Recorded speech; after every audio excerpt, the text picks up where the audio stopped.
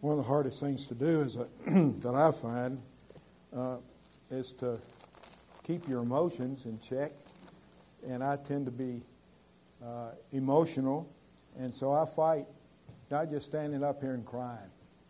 And I know that may sound funny, but the gospel is so wonderful, it's so powerful, it's so redeeming and refreshing that it's easy to get emotional when you're dealing with such a wonderful truth as the gospel.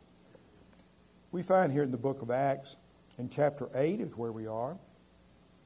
Remember that Luke is writing to show that God has a definite plan.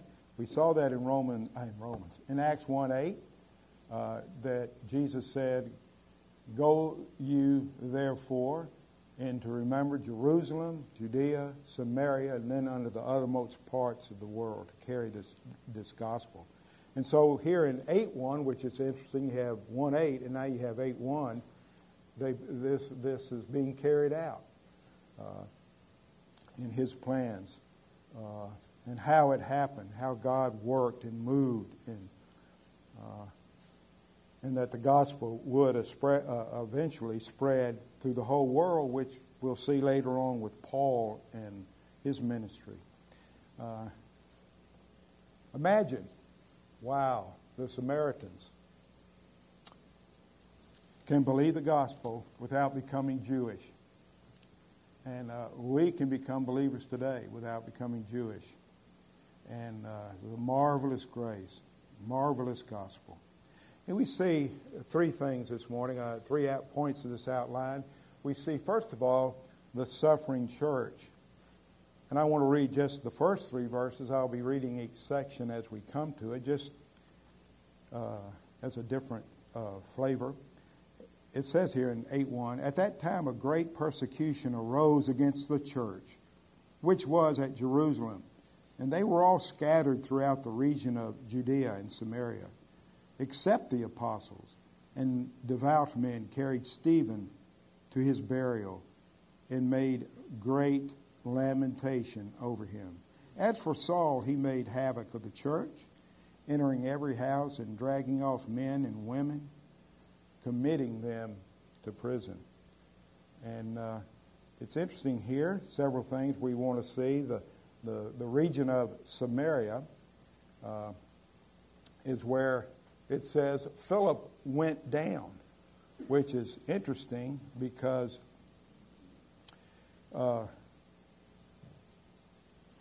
geographically he would have been going up. But what he's talking about here is that he is going down in elevation. Okay, so don't let somebody say, "Oh, you see, you have a place in Scripture where it's not true." No, he went down in elevation because Jerusalem was south of Samaria. Anyway, it seems with Stephen's murder, the Sanhedrin now has little tolerance for the Christians. In our vernacular, all hell broke loose. And I don't mean that in the sense of cursing or anything, but the hell in their hearts that Satan was fanning. And I think Saul was the ringleader of all of this that was going on. We find that there's two types of suffering. There's inward suffering from Stephen's death. Did you notice here in verse 2 it said there was great lamentation?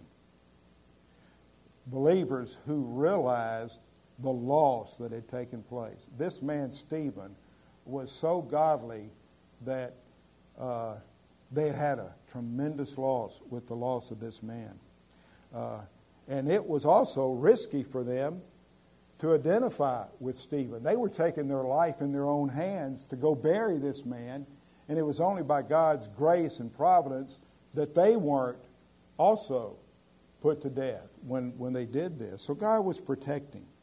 I also remember that it's okay to grieve. Jesus wept. You know, I think at funerals, people say, "Well, what should I say?" A lot of times you don't need to say anything. Just weep with those that weep. And that's where it is. People want to be comforted. And to see you grieving with them, I think speaks a great deal. And don't say things trite like, you miss her, but she doesn't miss you. They're better off with Christ rather than with you. And all of these trite things we say, and we go, that probably wasn't appropriate. So just weep with them. Hug their necks. Tell them you love them. Tell them Christ loves them. That sort of thing. And anyway, we'll see more of that later on at the end. But Romans 12:15, and this is so important. Rejoice with those that rejoice. If something good happens to a brother, praise God, Thank you, Lord, for blessing. But also, mourn with those who mourn. I remember I did a funeral for a lady I didn't even know. And I was weeping because the family was weeping.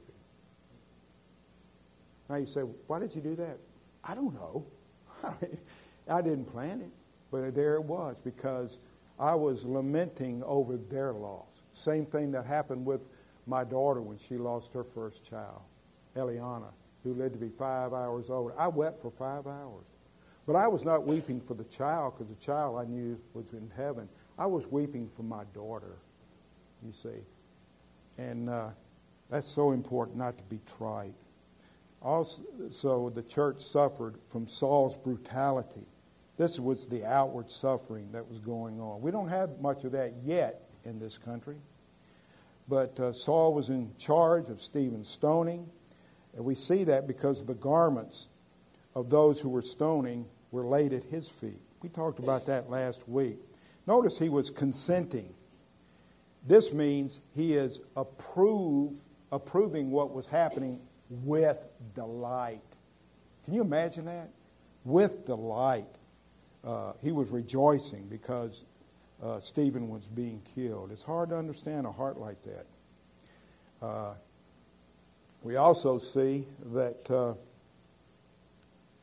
he is the leader of the persecution of the church to follow. It says that he was making havoc of the church.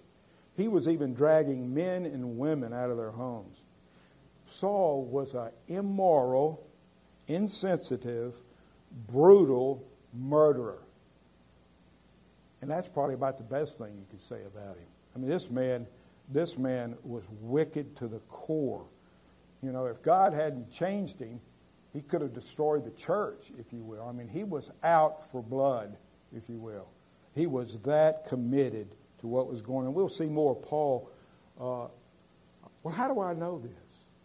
Well, where do you go? To the Scripture. And so what is Acts 22?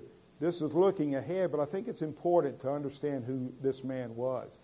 I am a Jew born in Tarsus of Cilicia, but brought up in this city. I studied under Gamaliel and was thoroughly trained in the law of our ancestors. I was just as zealous for God as any of you are today. I persecuted the followers of the way, the followers of Christ, to their death, arresting both men and women and throwing them into prison.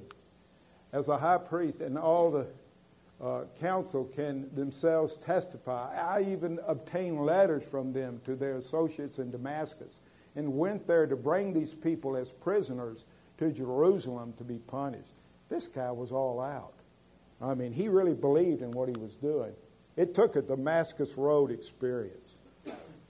Acts 26, I too was convinced that I ought to do all that was possible to oppose the name of Jesus of Nazareth. And that is just what I did in Jerusalem. On the authority of the chief priest, I put many of the Lord's people in prison. And when they were put to death, I cast my vote against them. He was a murderer. Many a time I went from one synagogue to another to have them punished and tried to force them to blaspheme. I was obsessed with persecuting them. And I even hunted them down in foreign cities. Nice guy, nice guy. Galatians 1:13, that we went through Galatians. For you have heard of my previous way of life in Judaism. Intensely, I persecuted the church of God and tried to destroy it. I think if he hadn't been converted, he would have. And so God is gracious. If we can learn anything, it's the great grace of our wonderful Lord and Savior. And I can say that with almost breaking up, because he had great grace in my life. And he had great grace in your life. If you're a believer today, give him the praise. Give him the glory. And don't be half-hearted. Would you have been merciful on Paul if you were God? I've had people tell me, boy, if I was God, I'd save everybody. And I said, no, if you were God, you wouldn't save anybody except yourself. You know, I mean, people struggle with a lot of the things in Scripture. But anyway, if he can be saved, that is, if Paul can be saved, so can you. And so can anybody. So never give up praying for people. He was the chief of sinners. I am the chief of sinners too. And God has mercy on chief of sinners. We see, secondly, the second point, the church scattering in verse 4. Let's read that now in verse 4 of chapter 8. Therefore, those who were scattered went everywhere preaching the word. Wow. We see two things. The extent of the scattering. It says it was everywhere. I mean, it was like a grenade going off. And everybody went out. It was, God used that to scatter the people, and it worked. And we see the apostles, notice the apostles, though, did not leave. The apostles did not leave. And they were probably directed, it's not told, they were probably directed to stay by God, certainly. And but God protected them, because Paul, if he had gotten them, it would have been over. I mean, Paul was not going to relent. But God protected them as they stayed, because I believe they stayed by God's telling them to do that. And so again, we see another miracle right here. Also, secondly, the effect of the scattering. They went everywhere preaching the word. They were witnessing as they went. The word here is euangelion in the Greek. They didn't go as preachers, but spreading to the people what they personally knew about Christ. Sort of a one-on-one as it came to people. In other words, why did they do this? Why did they do this? They were excited about Jesus. They were excited about Christ. Their hearts were filled with the love of Christ. They had to tell somebody. Is that true about you? Do you have to tell somebody what Jesus has done for you? You know, what you talk about is what you are excited about. Right? What you talk about is what excites you. Think about that in your own life. I'm not pointing any fingers, but Luke 6:45, a good man brings good things out of the good stored in his heart. An evil man brings the evil things out of the evil stored up in his heart. For the mouth speaks what the heart is full of. Are you full of the world? Your voice will tell you what you talk about. Is your life football? Not that I'm against football. I enjoy it, and I'm a big fan and love to watch it. But is that all we talk about? You got a problem if it is. I'm telling you, you need to check up if that's your idol. You know, I call it, as we go out witnessing, gospel gossiping. It's okay to gossip about the gospel. That's the best gossip you can have. Wow, to be able to gossip about the gospel. You know, but we're good about gossiping about other people, so what's going on. Why don't we tell people about Christ with that same enthusiasm? Well, because our heart needs to be changed.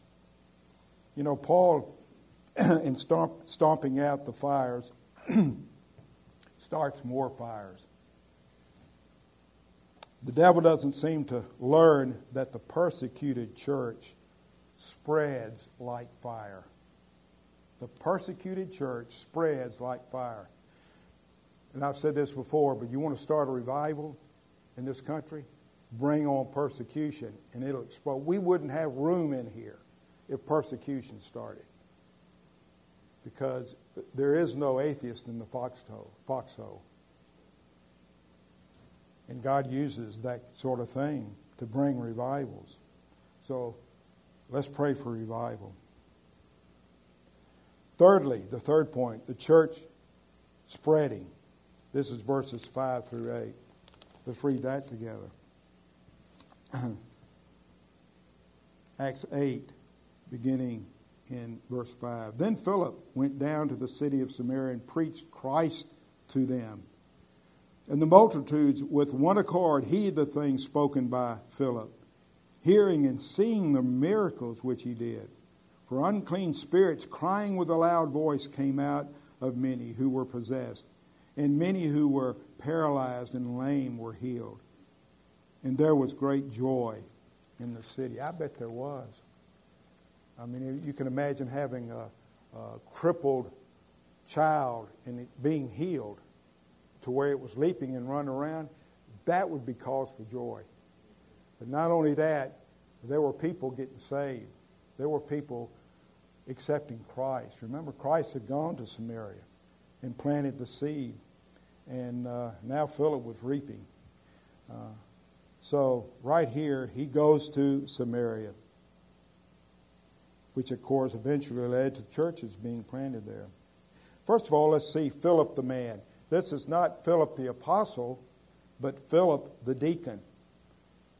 Deacon is important and can be greatly used by God.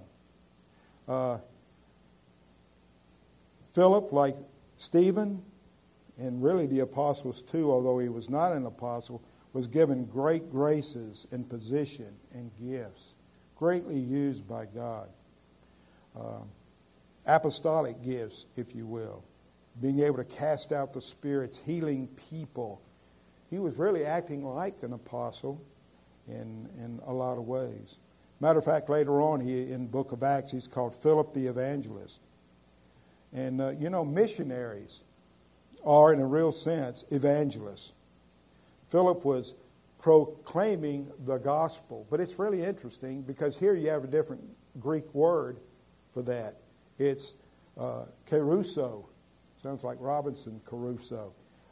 Kerusso. He was heralding the gospel. He was proclaiming the gospel. And we see, secondly, and I'll speak more to that at the end, but Philip the missionary, secondly, you can't really fathom the prejudice that existed between the Jews and the Samaritans, unless you'd been in that day.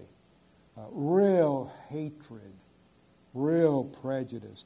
So Philip was not going into a situation where everybody was going to love him at all, until, of course, their hearts were changed. So this was a very courageous, amazing Philip that went. The Jews would not talk to Samaritans. They considered them worse than Gentiles. They were half-breeds, heretics. The Samaritans hated the temple in Jerusalem, and so they built their own, which was Mount Gerizim, at Mount Gerizim. They only accepted the Pentateuch, the books of Moses, and yet we find Jesus doing what? Going there, not only talking to a Samaritan, but a Samaritan woman. Wow. Read that. That's really an interesting story of Jesus and the Samaritan woman. So this wasn't an easy task, and it says that he preached Christ. Wow. He was reaping what had been sown by Jesus. Because I believe the Samaritan woman was changed. I believe she went back and was telling everybody about this man that she had met. Anyway, 6 applications or observations. And I've really touched on these already. I just want to go a little deeper into them to maybe help us to apply this to our life. Because, you know, you can hear God's Word. You can know it from cover to cover. But if it doesn't come in here, and I don't mean the physical heart, but I'm talking the mind, the emotions, and the will. If you're not changed, moved by it, then it's just sounding brass and tinkling cymbal. You're just, you don't have love, you don't have anything. And so the gospel changes. The gospel changes. You say, oh, but I have this thing and I just can't get rid of it. Oh, you're greater than God, huh? No, God can change it. He did that in my life in a powerful way. Better felt than telt, and He can do it for you. Yeah, I hear you, but, you know, your problem wasn't like mine. But mine was really bad. Yours wasn't so bad. No, mine was really bad. It was a humbling and God, when He works in you, it's powerful. It's powerful. So anyway, first of all, it's okay to grieve as a Christian. Someone said we can be prepared for death, but we're not prepared for grief. And I saw that in my dad. I'd go over there and look in the window in the morning, and he'd be sitting on the couch crying months after Mother had passed, just crying. And I wouldn't go in. I knew he was grieving and what have you, and sometimes I would. But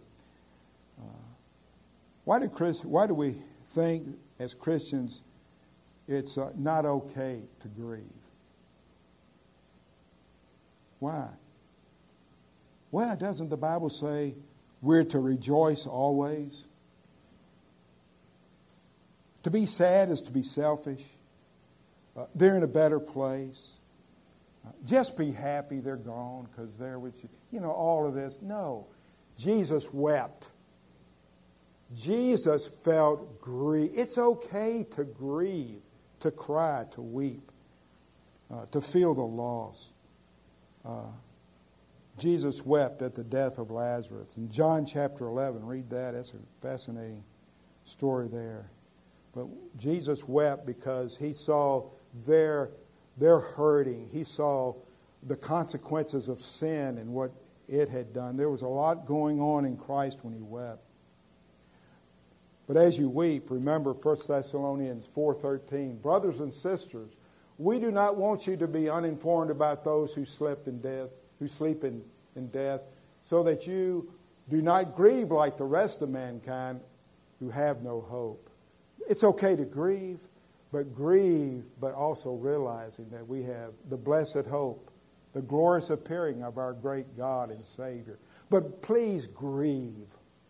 Okay? Grieve. Something may have happened in your life years ago and you still haven't grieved over it. And you need to grieve about it because it'll be a release. Secondly, there's no one so wicked God can't save. And I've touched on that, but Saul was an example of that. Hebrews 7:25, therefore He is able to save completely those who come to God through Him, because He always lives to intercede for them. At school, a preacher preached on this years ago, and he said, God will save to the uttermost. He said, God will save to the guttermost. Those in the gutter, God will save. He will save anybody, even the worst of worst. You're not too big a sinner. You're not too big a nut to crack. God can even change you because He changed me. Thirdly, the Lord is always delivering His people. The Lord is always delivering His people. You say, well, what about Stephen? We talked about that last week. Well, he did. What did Stephen get to do? He saw Jesus. I would say that's deliverance. And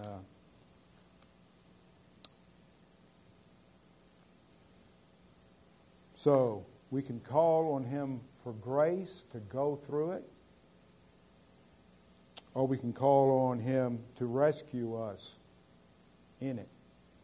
But either way, we are to keep our eyes on Him. He always delivers His people. Trust Him. Trust Him. We might even ask, why haven't you rescued me? Why don't you deliver me the way that I think you should? We talked about that last week as well, but all of this, it blends together. It's part of a whole. Romans 11:33, oh, the depth of the riches of the wisdom and knowledge of God. How unsearchable His judgments and His paths beyond finding out. Wow. Also, 1 Corinthians 10:13, no temptation has overtaken you except what is common to mankind. And God is faithful. He will not let you be tempted above what you can bear. But when you're tempted, He will also provide a way out so that you can endure it. Yes, God delivers. Fourthly, we see the devil as God's pawn on the chessboard. The devil is God's pawn. God always brings good out of evil. The devil is behind all evil, but Christ sits enthroned in heaven. Christ doesn't say, oops, boy, that got by me. I wish I'd have been paying more attention to that. I missed that one. No, that's not our Lord. He doesn't say, boy, that caught me by surprise. No. Someone said a good chef is not one who has all the ingredients, but the one who makes something good, mixing them together. That's our God. Like I've said before, He is, you're a cake, okay? You're better than a cake, but let's just use it. And God, yeah, and a cake is delicious when it's made. But God has, boy, some of those ingredients are sweet and you just love them, you could almost eat them. But there are other things that are bitter. Baking powder, nobody just eats baking. And so you have the sweet and the bitter, but God mixes all that together. And what? Has He produced a cake yet? No. What does the cake have to go through to be a cake? Or the ingredients have to go through? The oven. The heat turned up. And then what comes out? A beautiful cake. See, that's what He's doing to you. That Janine sang a song about that. Little by little. He's working on us little by little. He's making us more and more like Him if we would just see that. God doesn't approve of evil, but uses evil to accomplish His purpose. Of course, we saw that with Joseph and other men of the Bible. We won't go back into that. But persecutions always leads, it seems like, to more getting saved, to God working in a great way. When Satan turns up the heat, grace is just poured out. So, you want revival? Fifthly, from verse 4, it says they were scattered. Someone said there would be more of Christ in our words if there was more of Christ in our hearts. Wow. Think of that.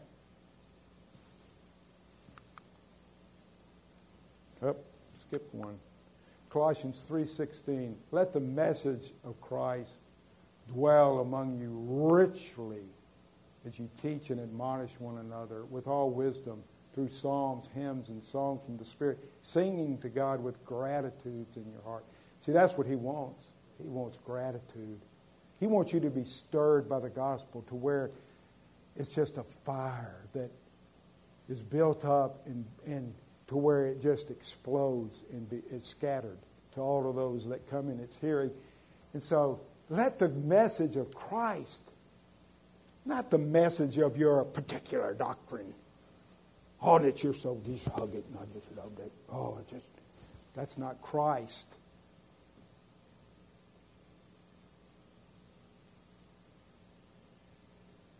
Let Christ richly dwell in your heart. Wow. Can you say that about yourself? That He dwells richly in your heart. There would be more of Christ in our words if there were more of Christ in our hearts. Does it just flow out? Or is it artificial? Are you a Christian when you come to the church and something else when you leave? You know, robots have no hearts. You're not a robot. You're not just wound up and you're... No, you have a heart. And God is changing your heart. Your want to. Does it thrill you like it did these early Christians? Where they just were scattered and just spread the gospel. Why? Because they were excited about it. How much time do you spend watching TV? Whew. Did I step on somebody's toes? Yeah, stepped on mine. You know.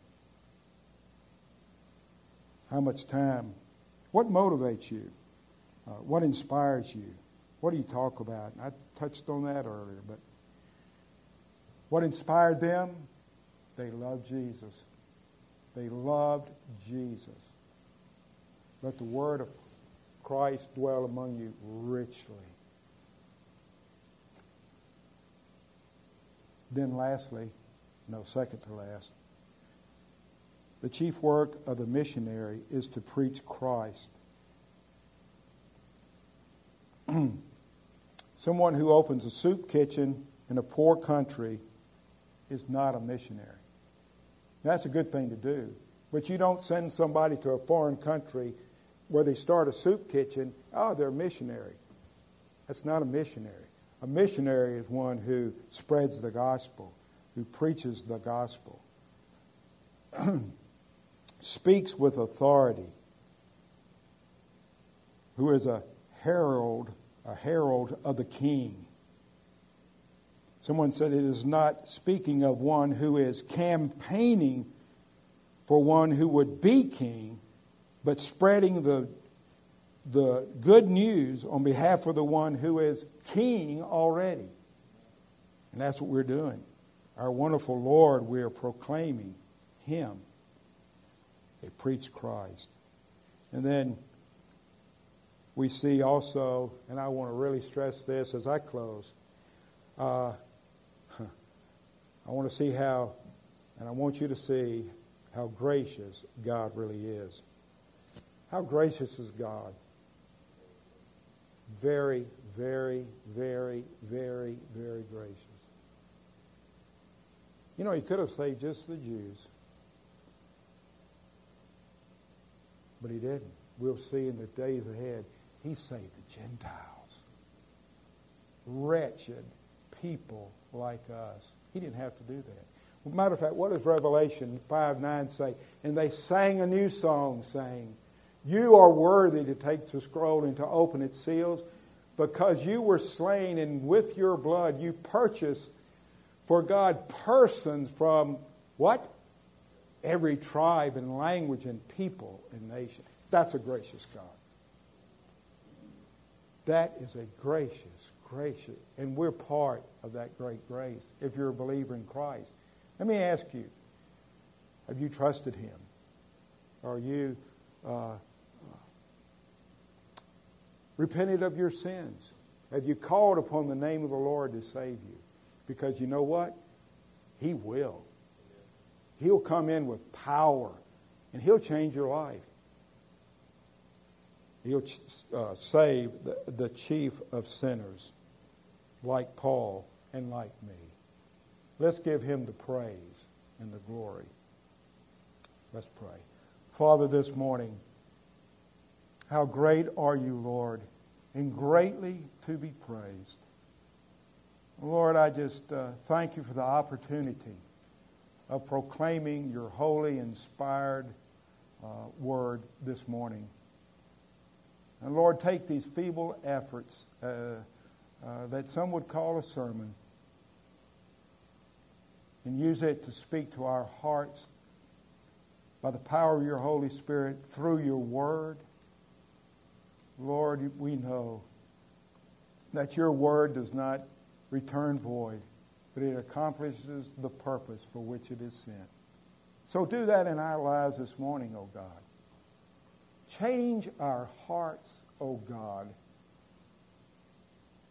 May we be like our wonderful Lord and Savior, Jesus. In his name, amen.